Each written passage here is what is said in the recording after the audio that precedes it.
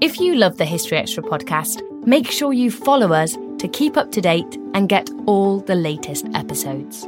Thanks for your support, and I do hope you enjoy this episode. This episode is brought to you by Indeed. We're driven by the search for better, but when it comes to hiring, the best way to search for a candidate isn't to search at all. Don't search, match with Indeed. Use Indeed for scheduling, screening, and messaging so you can connect with candidates faster. And listeners of this show will get a $75 sponsored job credit to get your jobs more visibility at Indeed.com/HistoryExtra. Just go to Indeed.com/HistoryExtra right now and support our show by saying you heard about Indeed on this podcast. Terms and conditions apply. Need to hire? You need Indeed. When you need mealtime inspiration, it's worth shopping Kroger, where you'll find over 30,000 mouth-watering choices that excite your inner foodie. And no matter what tasty choice you make, you'll enjoy our everyday low prices, plus extra ways to save, like digital coupons worth over $600 each week. You can also save up to $1 off per gallon at the pump with fuel points. More savings and more inspiring flavors make shopping Kroger worth it every time. Kroger, fresh for everyone. Fuel restrictions apply. Hey, it's Ryan Reynolds, and I'm here with Keith, co-star of my upcoming film, If, only in theaters May 17th. Do you want to tell people the big news? All right, I'll do it. Sign up now and you'll get unlimited for $15 a month and 6 months of Paramount Plus Essential Plan on us. MintMobile.com/switch. Upfront payment of $45 equivalent to $15 per month. Unlimited over 40 gigabytes per month. Face lower speeds. Videos at 480p. Active Mint customers by 531.24 get 6 months of Paramount Plus Essential Plan. Auto renews after 6 months. Offer ends May 31st, 2024. Separate Paramount Plus registration required. Terms and conditions apply if rated PG.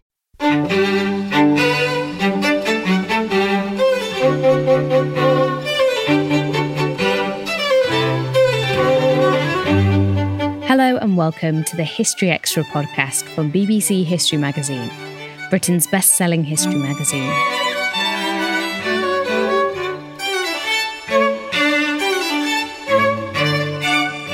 I'm Ellie Cawthorne.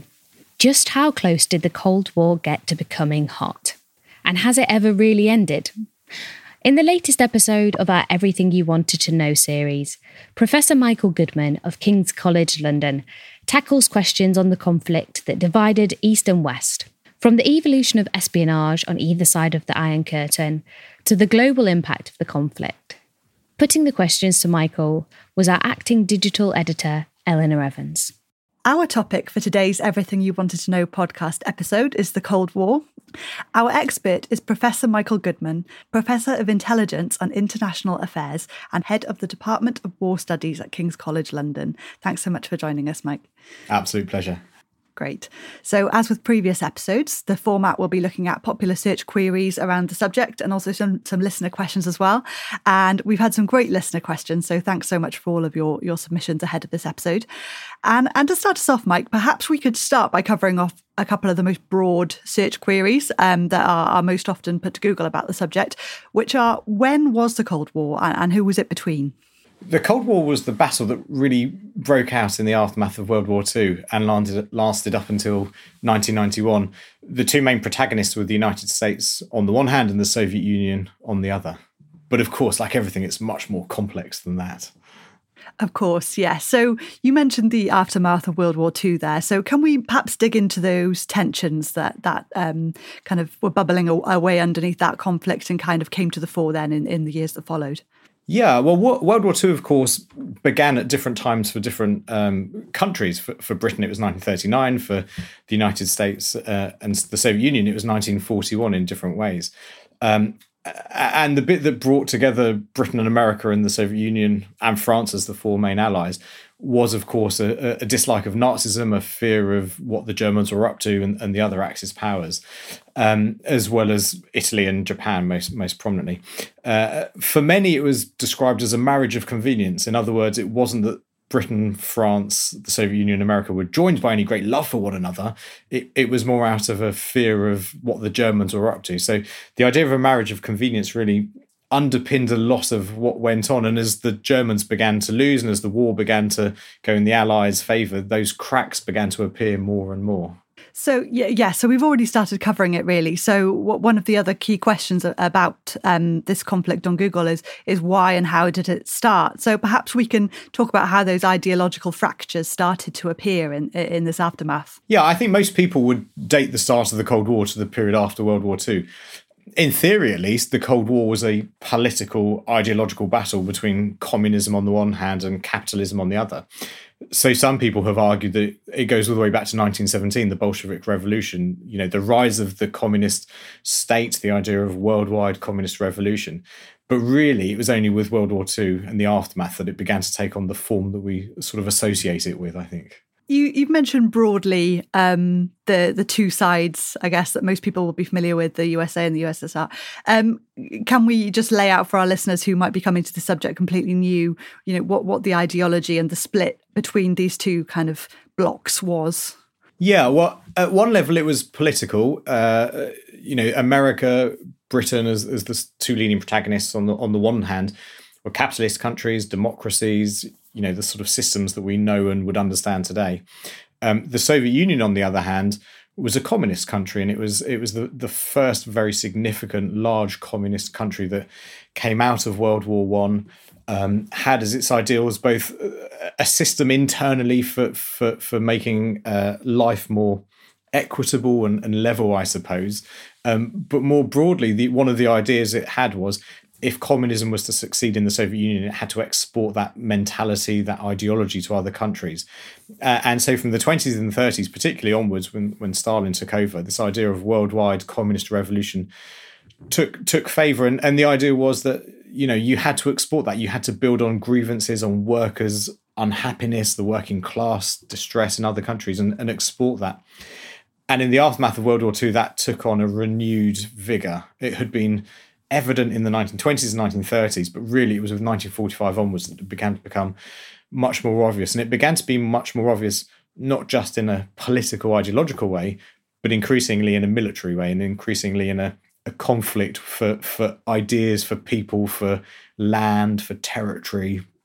And so it became characterised more and more by the threat of nuclear war as the 40s and 50s wore on. Okay, yeah, perhaps we can talk about that escalation and that armament aspect of it in a moment. But we've got a couple of listener questions here that lead quite nicely into what you just said. So two listener questions about the inevitability of the conflict. We've got a question here from the Brutes, Broads and Bastards podcast on Twitter. Thank you for that question. With the defeat of their mutual enemy, Flag of Germany, in 1945, was a Cold War inevitable between these two superpowers? And what were the fundamental causes? Now, you've already talked a bit about the causes, but I really like this aspect of inevitability, which Mirav Karlinsky has also asked on Facebook. Was it a direct result of World War II, or perhaps might it have occurred anyway as the inevitable clash between communism and capitalism? They're both good questions, and I think the answer is more complex than a yes or no sort of response. I mean, I think at one level, you could say, why did this break out in 1945 when it hadn't broken out in 1917 or 1921 or whatever, when the Bolsheviks won the Civil War in the Soviet Union? I think the simple answer is on a number of levels. One is, in the aftermath of World War II, there were a number of countries that had been defeated. There were a number of countries, whereas the aftermath of the war was split in half effectively. So we can look at Germany as a classic example. Germany was split into four between the four great powers that won World War II. Very quickly, the three capitalist powers, Britain, America, and France, combined their zones into what would become West Germany. The Soviets took over East Germany. And so you had, at one level in one country, a division between ideology, between politics, between economy, between political allegiances. And the idea that those two could live perfectly harmoniously perhaps was a bit naive. So I think at one level, there were substantial differences in the aftermath of World War II that didn't exist at any previous time. At another level, one of the things that pervades the Cold War is the problem of trying to understand what's going on, the perception versus reality. And one of the great difficulties, I think, for the West after World War II was, what are the Russians up to? Stalin in power in the Kremlin. has this great fear of a German invasion. The Russians had been invaded in the First World War and the Second World War, back into the 19th century. And so for Stalin and people in the West looking at this, and there were some very famous diplomats who looked at this from both Britain and America in the mid-1940s, the question was, what's Stalin up to? Is he trying to expand his revolution outwards by creating, if you think of a map, the states to the west of the Soviet Union, trying to make those communist because he wants to expand and fulfill this idea of worldwide communist revolution? Or was his intention, as others believe, to create a buffer zone between Germany and the centre of Europe and the sort of mass of the Soviet Union? And you could almost interpret the same activity in two almost completely different ways. It all began to, and so there was a period of sort of 2 years or so between 45 and 47 where there was this question, are the Russians expansionist? Are they defensive? What are their plans? And it was really only with a number of subsequent events that the Russian hand, as it were, became revealed. And that's when the Cold War became much more crystallized, much more, serious as an event. And by then it was very difficult to roll it back effectively. Right. So, plenty going on there. Another popular question, we've been referring to the Cold War. Why is it called the Cold War? When did this kind of term originate for this conflict? It's a very good question. And I confess I don't quite know the exact answer. It became Cold War because a hot war is a sort of physical, conflict. Cold War because it was a war of ideology, and of course, in various instances, it did become into a physical war. But fundamentally, it remained peaceful, even though there were lots of wars by proxy, and we can explain what those mean in a moment. But fundamentally, it remained peaceful, arguably, and certainly not the conflict that World War II had been, or World War I, or other big battles. So you've already mentioned the armament and kind of new phase of warfare, really. So right at the beginning of the period, we're kind of beginning to talk about in the 40s, there's obviously a major change in the way wars are fought. How does this change come about, and how does it affect the beginnings of this conflict and then the increasing armament on both sides? I mean, I think to understand that, we need to step back slightly into World War II, and we need to look at the nature of the conflict. World War II was innovative for a whole variety of ways in a purely military sense. One of them was the innovation of science and the use of technology in warfare. And, you can see that in a whole variety of ways, from simple weapons through to the V missiles that that the Germans used, the V1 and the V2. You can look at the innovations in jet technology and all of the rest of it. But fundamentally, one of the big areas that World War II is remembered for is, of course, its termination, its end. It's the dropping of the atomic bomb. And the construction of the atomic bomb, when the Allies created it, it was based in the United States. It was fundamentally an American program, but with some important contributions from the Commonwealth countries. But fundamentally, it was born out of a fear that the Germans would first develop that at the start of World War II. And as the West built those sorts of weapons, as America, constructed those, increasingly towards the end of World War II, the question was, well, if we're building it, what will other countries do? And towards the tail end of the war, there was a lot of effort on the Germans, obviously, but there were questions raised within the intelligence community about what the Russians were up to. And the atomic bomb was, one of the biggest secrets of World War II. The science behind it, the fact it was being constructed on such an enormous scale. And the dropping of the bombs on Japan in August of 1945 was this great watershed moment. All of a sudden, for warfare, you have a device that's the size of a small car dropped out of an aeroplane that has such devastating impact. And it fundamentally changed warfare. And so when it moved into the post-war period, as the antagonism between sort of East and West grew, one of the key questions for the West was, when would the Russians get the atomic bomb, and how would that change warfare? And it was assumed from the outset that any future war between East and West would be a nuclear war. This question then, the Cold War, there's a key question asked to Google a lot, and we've got a listener question from it as well. How close did it come then to becoming a a hot war, a war of action, like you just mentioned? You know, how close was this nuclear threat? Yeah, it's a question which is often asked, and it's most frequently referred to the Cuban Missile Crisis in October 1962. And the Cuban Missile Crisis was a reasonably short-lived episode where the Russians very secretly, without anyone sort of knowing from the outset, transported armaments to Cuba. And Cuba is, you know, an island something like 90 miles off the coast of Florida, so within very easy reach of the mainland United States. It was a communist country led by Fidel Castro, a great friend of the Soviet Union at that time. And the Russians transported by ship lots and lots of missiles to Cuba. American intelligence spotted these missiles en route. Some of them had got to Cuba, some of them were stopped on the way.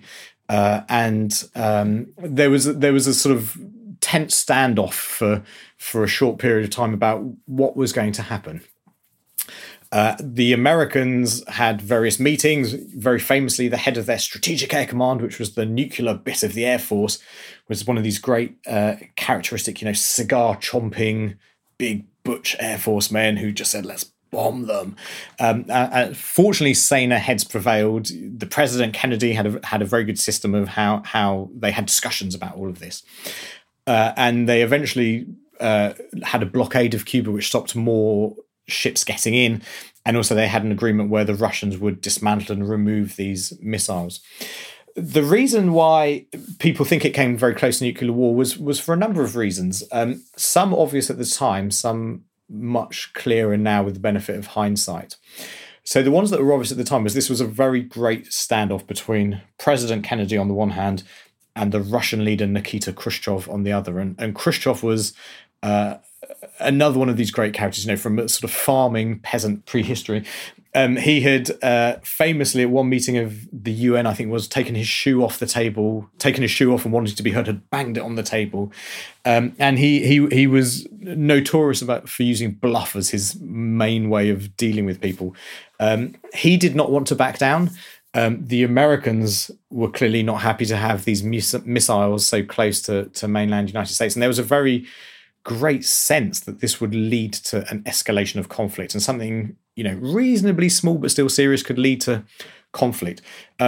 It was all diffused, as we now know, and the Americans knew at the time, by a very well-placed Soviet spy, a colonel in the Soviet military intelligence organization called Oleg Penkovsky, who had passed lots of very significant information to the Americans. And so they knew what the missiles were. They had a good sense that Khrushchev's policy was based on bluff, and that the best way of dealing with someone like that with the bully is to stand up to them, and Khrushchev back down. As always, these things are much more complex than they would seem. You know, the Americans had previously put missiles into Turkey, which is partly what had prompted the Russian retaliation. It was seen as sort of quid pro quo. The British, looking at this, were very interested because there's a sort of classic quote between the British Prime Minister and someone else in the service saying, you know, now the Americans know what we feel like. We've had these missiles on the continent within easy reach for decades, and now the Americans know.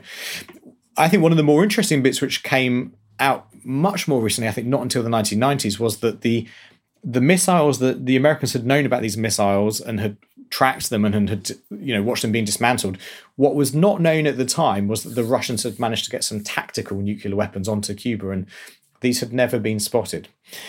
Which is a very long-winded way of answering your question. But to come back to the actual question, how close was it? Arguably less close than people, I think, appreciated at the time.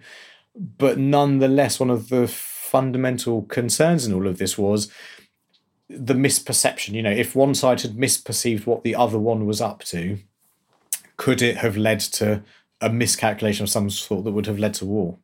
That was the closest, arguably, that both sides came, but there were other episodes. You know, there was an episode a year before in Berlin, which was in eastern Germany, but like Germany itself had been split in half. So there was, you know, a tiny little capitalist island in the sea of communism, And in 1961, just after the erection of the Berlin Wall in August that year, Soviet tanks and American tanks across Checkpoint Charlie, which was the divide between East and West, facing each other, muzzles off their guns, the engines revving, all of the rest of it. So there were certainly other hot points.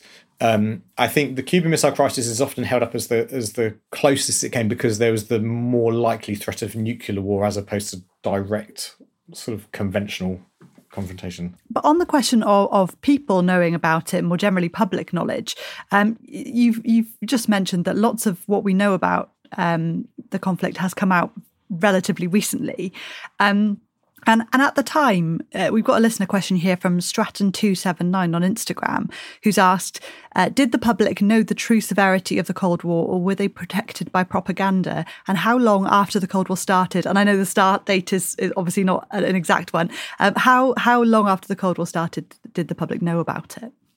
I think, well, let's take that second question first. I mean, I think if we date the start of the Cold War to the end of World War II, which is the sort of perceived wisdom, really, I think people knew fairly quickly that there was unease going on. I mean, I think there was a period, as I said earlier, there was a period of a couple of years where not very much happened effectively. Most countries were preoccupied with their own economic and other forms of rebuilding.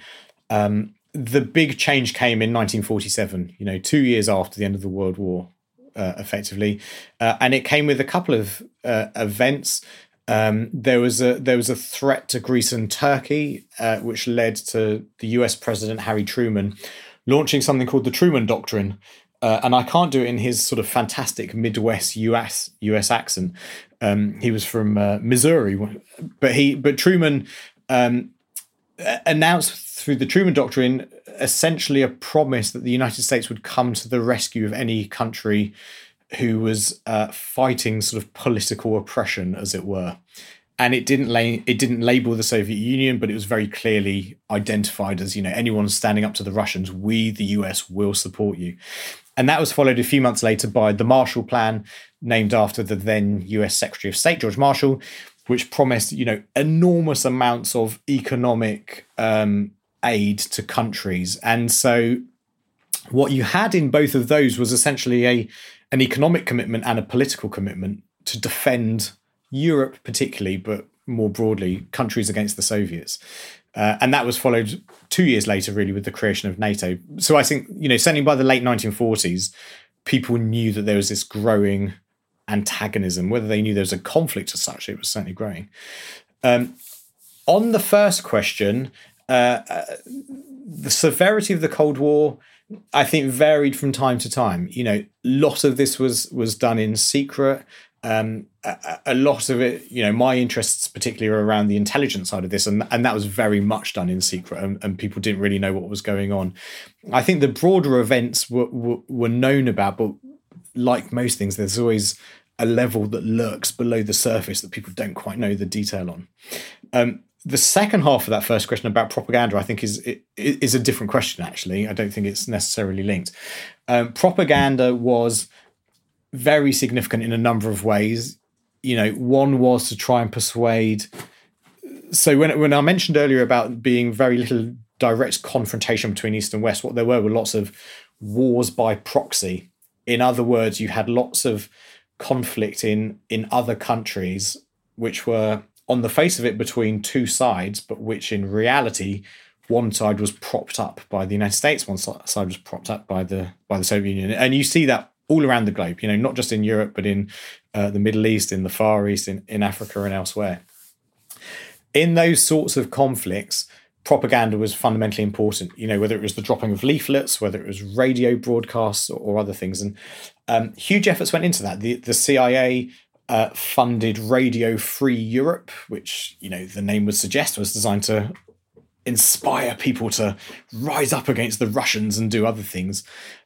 Similarly, the Russians, particularly internally within the Soviet Union, the propaganda efforts there were hugely significant, and trying to persuade people not just that the Russian cause was the only cause, but actually there was no alternative that could be stomached, I suppose. Right. So you've already said in so many of your answers, it's become clear it's obviously such a global thing. It's happening all over. And we've talked a bit about Cuba, but there's a question here from Amber Lincoln on Instagram, quite a broad one. What are the most significant or important events in the Cold War? And perhaps we could use that question to talk about some of these proxy conflicts and whereabouts they were happening, kind of more of the significant turning points. Gosh, I could spend a very long time answering this. Yes. I mean, I think at one level, of course, this political divergence is one of the most significant events. And the way in which countries almost tax their colours onto one side or another.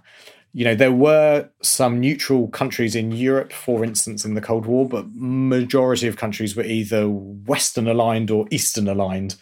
And increasing as you went through the 1950s and onwards, that spread to the Middle East and the Far East and elsewhere. So I think those were very significant because in a sense what you ended up with, I mean, it would be over the top to say a world divided into two camps, but certainly Europe was divided into two camps, and increasingly, as I say, other regions as well. I think there were great differences between the military technologies of these kinds. So the division in camps was not just ideological, it was economic, and also it was military. And so you could quite nicely map NATO countries onto the Western-oriented ones politically and all the rest. Then, of course, you can look at the specific events themselves. We've spoken about the Cuban Missile Crisis and how significant that was. And you can see other events, I think, that go through time. Another way to think about it, I guess, is to say, the Cold War ended in 1991 with the collapse of the Soviet Union, with the falling of the Berlin Wall, with the rise of independence in formerly Soviet states. That's 30 years ago. It's probably longer than the age of many of the listeners.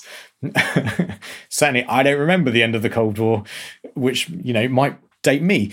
But if you then look at to say, well, there were very significant events in the Cold War itself. Which of those still has a hangover or is still felt today, arguably?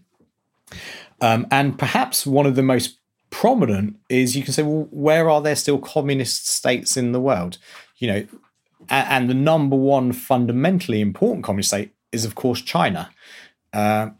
China, became a communist power in 1949. There was a civil war in the aftermath of World War II. It was one of these sort of proxy battles in a sense where the Civil War was half propped up by a US side, half propped up to some extent by a Russian communist side. And of course, that still exists today, and that's a very significant one. You could also argue, and some have, that we are now in a second Cold War with the Russians today, and that's a very different kind of Cold War. It's not in the same sort of ideological or economic way, but it's still a conflict where you don't have physical fighting as the main ingredient, I suppose, of that conflict. Yeah, really interesting answers there, and I mean, I hope we can dig into that a little more. There are some questions about the legacy and the end that you just mentioned there. I'm going to ask another listener question now, and I imagine again this might be one that varies, both geographically and the time within the time frame we're talking about, but. Jorn Eichhorn on Twitter has asked, the longer the Cold War is over, the more I read about how people cross seamlessly without any problems the borders between East and West. So what's fact and fiction about the so-called Iron Curtain and the confinement of people in the East? Yeah, it's a good question. I mentioned earlier the Berlin Wall, which was erected in August 1961. And that's, to give you a sort of microcosm of an answer, that's a good example of all of this. Take a step back. Germany, as I said, was divided after World War II between an eastern half and a western half. Increasingly through the 1950s, people were allowed to cross. There were borders, but it was a reasonably free, permeable border, I suppose, that people could move across. Increasingly through the late 50s and then into the very early 1960s, the Russians got more and more concerned because there was a growing disparity between the sort of economic wealth of East and West. And so increasingly, more and more, East Germans were crossing into West Germany, not for political reasons or anything else, but it's just West Germans were richer. The way of life was richer and more affluent. And so in August 61, literally overnight, barbed wire was rolled around that encircled Berlin, the zone of Berlin. And that was replaced with a 3 meter, I think it was, high wall that was constructed a month or so afterwards. There was a border people could cross. You know, people lived in one and a certain number worked in the other. But it became a much more difficult border to cross. And I think you could see this all the way through other countries, really, where that border zone was. And it became difficult. You know, people did cross, but the difficulty was not so much the physical crossing of the border, as it were. It was getting to the border itself. So to give you another brief example, one of the West's best spies in the Cold War was a Soviet KGB officer called Oleg Gordievsky. He'd been working for British intelligence from the 1970s. Like many very significant spies, he had an exfiltration plan worked out. So if he felt he was under observation or scrutiny, I suppose, he could escape. He'd been living overseas for a number of years. He was then back in Moscow working out of the KGB headquarters. And he activated this exfiltration plan, which was very elaborately done, where he was smuggled into a car by British officials, into a specially constructed car, driven to the border in Finland and taken across the border. And the journey, which, you know, is in a number of books which you can read, the journey from Moscow to the Finnish border was tremendously difficult. And, you know, and the ways in which it was worked out, where cars could speed up and slow down to try and escape the Russians monitoring them. So I think, again, it's a very long-winded answer. I do apologise, but I think the fact is the border itself was problematic, but for many it was getting to the border itself that was very, very difficult. Still to come on the History Extra podcast. The retreat from empire, and in many of these countries there were lots of sort of local skirmishes. Britain tended to see these at the time as being Cold War. So anyone that opposed the British regime must therefore be Soviet-inspired and communist. This episode is brought to you by Indeed. We're driven by the search for better, but when it comes to hiring, the best way to search for a candidate isn't to search at all. Don't search, match with Indeed. Use Indeed for scheduling, screening, and messaging so you can connect with candidates faster. And listeners of this show will get a $75 sponsored job credit to get your jobs more visibility at Indeed.com/History Extra. Just go to Indeed.com/History Extra right now and support our show by saying you heard about Indeed on this podcast. Terms and conditions apply. Need to hire? You need Indeed. We don't always realize just how much our negative thoughts and experiences stick with us and weigh us down. You may find your brain constantly running through a highlight reel of bad moments. That comment your friend made last week that hurt your feelings. That frustrating thing your mum does. Or that silly thing you said in a meeting. Maybe it's time to get it all off your chest. Whether it's a tiny annoyance or something much bigger, talking about it can give you some relief and lead you to a potential solution. That's where therapy comes in. It's a safe space to share whatever's weighing you down and learn to process it, so your internal highlight reel can focus on the good stuff. And BetterHelp offers affordable online therapy on a schedule that works for you. Connect with a licensed therapist by text, phone, or video call. Start the process in minutes and switch therapists anytime. Let it out with BetterHelp. Visit betterhelp.com/History Extra today to get 10% off your first month. That's BetterHelp, HELP.com/History Extra. And I'm going to ask another broad one, I'm afraid, about espionage. You've mentioned it so many times. It seems to underlie and underpin so many of the events that we've already talked about. But Tracy A on Instagram has asked, how much of an impact did spies have on how the conflict played out? Oh, gosh. Now, here's one I could talk about until the cows come home. How significant was espionage? So I think we can look at this in two ways. One is we can look at very specific episodes and we can say that episode fundamentally was reacted to as a result of espionage and the information that was had. And you can see that in, a whole host of ways. The technical intelligence which led the Russians to build their atomic bomb in the way they built it was very, very significant. They had blueprints from World War II passed by a variety of different scientists. That led them to choose to follow that particular scientific pattern. The Cuban Missile Crisis we've spoken about. There are other episodes where either technical information obtained via satellites or photographs from aeroplanes, whatever, was very significant. There are other episodes where human espionage was very, very significant. If you then take them out of the isolation, I suppose, of a single event, and you say, what was the overall contribution of intelligence in the Cold War? And that's much more difficult to answer. Because you're then coming up with, the what if questions. If there had been no espionage, how would the Cold War have been different? And it's very hard to say. I often would answer this by saying the simple reality is that policymakers in both East and West, continuously supported, financed their intelligence community. And had they not thought they were useful, they would have cut funding and not supported them. The intelligence communities in, Britain, America, the Soviet Union and elsewhere were very, very significant in terms of people, in terms of resourcing and all the rest of it. So clearly it was felt there was some need for all of that information. What does this tell us more broadly? I think it's still difficult. Back in the 1980s, there was a book looking at intelligence which talked about it as being the missing dimension. We know what politicians were doing. We know how they dealt with scenarios.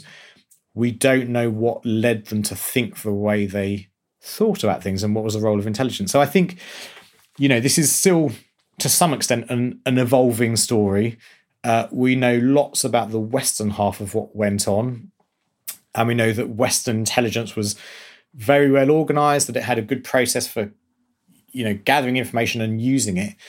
We know a bit less apart from episodes about Soviet intelligence. What we do know is that Soviet intelligence was fundamentally different. It was about gathering secrets like it had been in the West, but in the East it was just about as much as internal surveillance, which was never a Western concern. So it was about trying to find out what the Americans and the Brits were up to, as much as it was watching Soviet citizens and making sure they didn't have thoughts that were, ideologically wrong or went against the Soviet system. So in that sense, the internal surveillance of the Soviet system was fundamental and comprehensive. And, some writers in the Soviet Union said it was only in their thoughts that they had complete independence. They couldn't speak out loud or write things down because who knows who was watching and listening.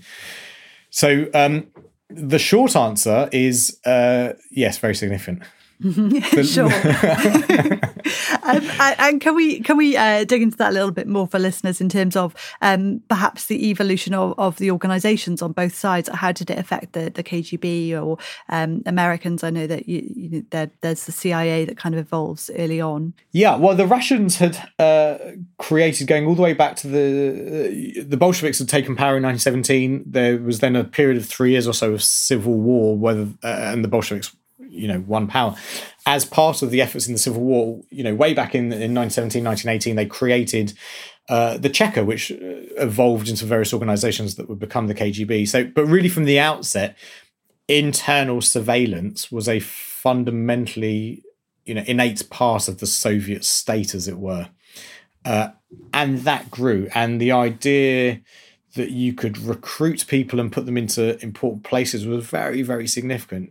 Some of the best Soviet spies, the best gang of them, I suppose, is the Cambridge Five. The five affluent four of them were affluent. But anyway, the affluent Cambridge-educated spies recruited in the 1930s by the Soviet Union that went on to cause absolute havoc in what they passed across to the Russians in various different ways. And the Russian approach to espionage, the Soviet approach to espionage, was often quite different. They would take a punt on someone as a university student saying, we don't know what you'll do in your life, but we think you might. So there might be that chance. We'll recruit you, we'll run you, we'll let you off the hook, as it were, for 10 years and see where you end up, but we'll keep in touch. And the Russians also relied much more on blackmail and other forms of, less friendly ways of inciting someone to spy for them. And there are lots of examples of where they blackmailed someone into working for them and passing information. Broadly speaking, I think the Russians, the Soviets, they were often thought to collect. The assessment is they collected vast amounts of information, but they were much less good at using it. It was much more a collection state, having knowledge, having power. The Western sides, Britain and America, Britain had intelligence communities going back to the, pre-World War I. So by the Cold War, we had a very developed, I think, system of intelligence, looking in different ways, whether it was foreign, domestic, technical versus human, sort of more elaborate systems of analysing intelligence and feeding them into decision-making. The Americans were much slower. Pearl Harbor was the sort of wake-up call to them for intelligence. And they had a variety of organisations between 1941 and the end of the war, and they sort of, many of them closed down at the end of the war. It was only in 1947 that, with the National Security Act, that the CIA was created. And all of a sudden, the evolution of the Cold War, as we've already discussed at that precise point, the ramping up of the military conflict and the requirement to have intelligence led to the CIA all of a sudden becoming this enormous organisation that we would recognise today. We've already spoken about how global the conflict was. LK Whitehead on Instagram has asked, how did it play out in Africa? Yeah, so a broader answer, Europe was the fundamental Cold War battleground, and that's where it began in the 1940s, and that's where it continued all the way up to the end. It began to spread more and more through other regions, really from the 1950s. And it did that, I think, in a number of ways. One of them was post-World War II, Britain was committed to decolonising. And so a number of Commonwealth countries, colonial countries, were granted independence. India in 1947 and many more afterwards. For Britain, they would often see the retreat from empire, and in many of these countries there were lots of sort of local skirmishes. Britain tended to see these at the time as being Cold War. So anyone that opposed the British regime must therefore be Soviet-inspired and communist. And so what happened in lots of countries, and Africa was no exception to this, were what were arguably nationalist local conflicts being perceived as Cold War conflicts when they weren't necessarily the case. So that was one element. Another element to this, which increasingly took place in the Middle East and Far East and then spread to Africa from the 1950s, was the view that the President Eisenhower and his sort of administration through the middle and late 50s had, which was this idea of the domino theory. Like a pack of dominoes, you set them on their edges and you set up a nice chain of them, and if you flick over the first one, the rest fall down. That was the case to some extent in the Far East, and it was certainly the case in Africa. And in Africa, the Cold War arguably was more localised than I think it was elsewhere, but there were certainly communist regimes that grew up, and lots of skirmishes that grew up. Egypt was a very, very significant one, I think, in the mid-1950s, which had broader connotations and which led to the very badly botched Suez War in October 56.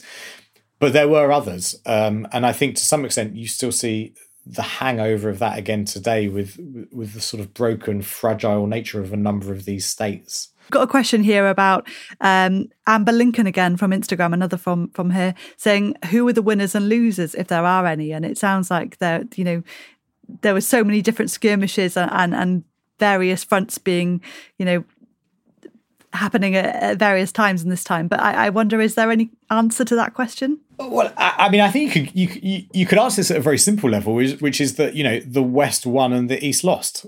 The Soviet system, the political ideological system imploded, and all of those countries that were allied with it to a great extent, particularly in a European context, also imploded and became independent and sort of shed that Soviet allegiance.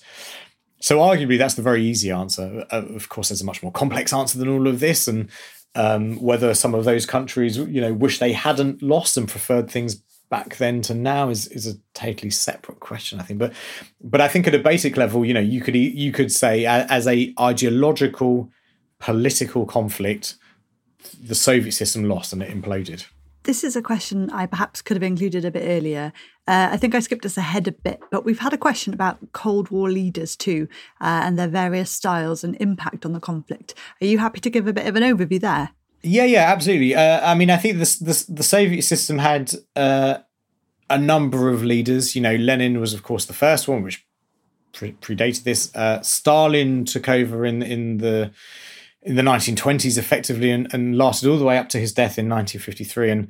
And he was replaced by Khrushchev and was replaced by Brezhnev. Then there were a number of short-lived leaders before Gorbachev took over. And from a Soviet perspective, I think there were very significant differences. Stalin, out of World War II, was increasingly paranoid. As I mentioned earlier, this question about whether he was expansionist and therefore that's why he wanted to take over states, whether he was increasingly defensive and that's why he built these buffer states. But when he died, the terror that he had instilled on the Soviet system and the propaganda that had come out about what he was all about began to erode. And there was a period of about 3 years or so after his death before Khrushchev finally took over. And in 1956, Khrushchev launched something called the secret speech. But of course, like all secret speeches, there was a spy in the audience or managed to get a copy of the document. And in that very important speech, both at the time and sort of afterwards, he debunked all of this. He basically said, Stalin had this terror and we're going to change how we did things. And so there carried on for a little while being a period of sort of peaceful coexistence. So I suppose the simple answer is the different leaders had different approaches. Some of them were old and paranoid. Some of them had very different views. Gorbachev, of course, was in Soviet terms a young leader. He was in his 50s when he took over, and he had these dual policies of perestroika and glasnost, which many people have said led to the end of the war. Perestroika was sort of more free living, I suppose, and relaxing of economic things. Glasnost was slightly more freedom of speech. The duality of those led to the relaxing of the economy and the way it was run. It led to slightly more people beginning to make a bit of money and be a bit more sort of taken away from those constraints. But it also led to the rise of free speech in lots of the Soviet states. And so people, like all these things, they're debated. Some people say it's those policies which ended the Cold War. In other words, very long-winded answer again, the reality is if you look at the Cold War, you can see peaks and troughs of, conflict and tension, friendlier things. People were getting on a bit more. Arguably, those were to do with the personality traits of the Soviet leaders, but equally, they were the personality traits of the American leaders. We can look at some of these leaders, and they were much more in their rhetoric and how they spoke about things. Reagan, who came to power in the 1980s, spoke about the Russians being the evil empire. And he sort of brought about a way of speaking about the Russians and the Soviets, which hadn't been around for decades, probably. So I think, there's an element to this of both sides, but fundamentally in all history, what we tend to ignore are the role of personalities. And I think certainly in the Cold War, the role of personalities are very, very significant. And so it's a good question, and we should think about them much more. Absolutely fascinating stuff. And it's interesting that you say about Reagan and that rhetoric that he was using, because obviously he's towards the end and closer to that 1991 date you've already said as being closer to the end. So what was his kind of relationship with his counterpart, and how did that end? How did the end begin, if that makes sense? How did the end begin, or how did the begin end? So I think again, I think we need to recognise the importance of espionage and intelligence. Reagan came to power. He was, his perfect counterpart was Margaret Thatcher, of course. And there are lots of, great images you can see of the two of them. They got on fabulously like a house on fire. At one level, they were both very, very anti-Soviet and very keen to bring an end to the Cold War. They had to their advantage the espionage of Oleg Gordievsky, who we've previously mentioned. He was very, very good at passing information about the sort of mentality of the Kremlin. So, for instance, in the early 1980s, Brezhnev, who was by then a very, very old leader, was in charge. Again, very paranoid, heard these speeches about the evil empire, and in his brain equated those with the West is going to launch a first nuclear strike on us. And in his last couple of years, Brezhnev was absolutely petrified that the Americans would launch a first strike nuclear war. And Gordievsky passed this sort of fear across to the West. And actually, here is a key example of where you can draw a line almost between the espionage information and a change in policy. So Gordievsky's intelligence led to a change in Thatcher's rhetoric, and she used that to persuade Reagan to change his. So the evil empire speech, after that, he was said this really, it might play out well domestically in political terms, but it plays out very, very badly in sort of international Cold War terms. And so he was asked to change those, and and he did, and so that sort of rhetoric changed things.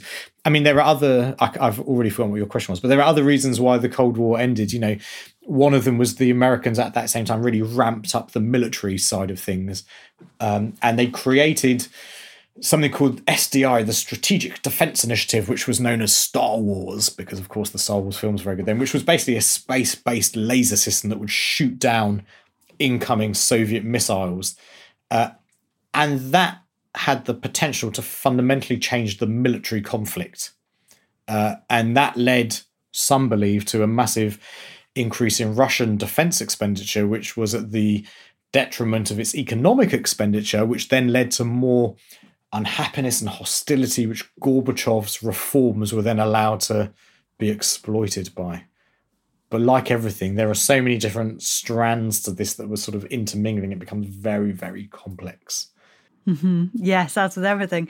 And if we are then to take this 1991 date and as the kind of official end, you've already alluded to it. It's a lot more complicated that. And we've got a question here. Has it ever really ended? PJ Hire 2 on Twitter wants to know, has it ever ended? Well, I think had you asked someone in the 1990s, they'd have said yes. Had you asked someone in the early 2000s, they'd have said yes. If you ask someone in the last, 5 years, people would say no. I mean, I think at the one end, at one scale, we've spoken about the political and ideological nature of the conflict. Russia is not a communist system. They have no desires for communist expansion, but nonetheless, there are political differences between both countries. There are, clearly military differences between both countries. And something which very much annoys the Russians is the fact that many of the former Soviet states are now politically, militarily aligned with the West. And that creates fear. It creates concern, much like Stalin had concerns back in the 1940s. Arguably, some would say we are in a Cold War again. We do not have direct military confrontation, but all of the cyber efforts that go on between East and West, all of the attempts to, sway elections and to interfere domestically are technologically very different, but at a simplistic level, very similar to what was going on in the 1920s, for instance. So I think you could argue it both ways is the simple view. And I have very clearly not given my point of view on all of this because I think it's much more complex than a sort of black or white answer. But clearly there is tension in a very different way. At the same time, there is also reasons why countries work, East and West works together much more closely than it would have done in the Cold War. There are common enemies, as it were. And, over the last 20 years, terrorism has been a very common enemy. And so there have been reasons why countries would work together. But there are other fundamental differences won't necessarily go away. That was Michael Goodman. His latest book is The CIA and the Pursuit of Security: History, Documents and Contexts, which is co-authored with Hugh Dillon and David Gio. That's published by Edinburgh University Press and is out now. Thanks for listening. This podcast was produced by Ben Hewitt and Jack Bateman. Join us tomorrow for a discussion on women's history for International Women's Day.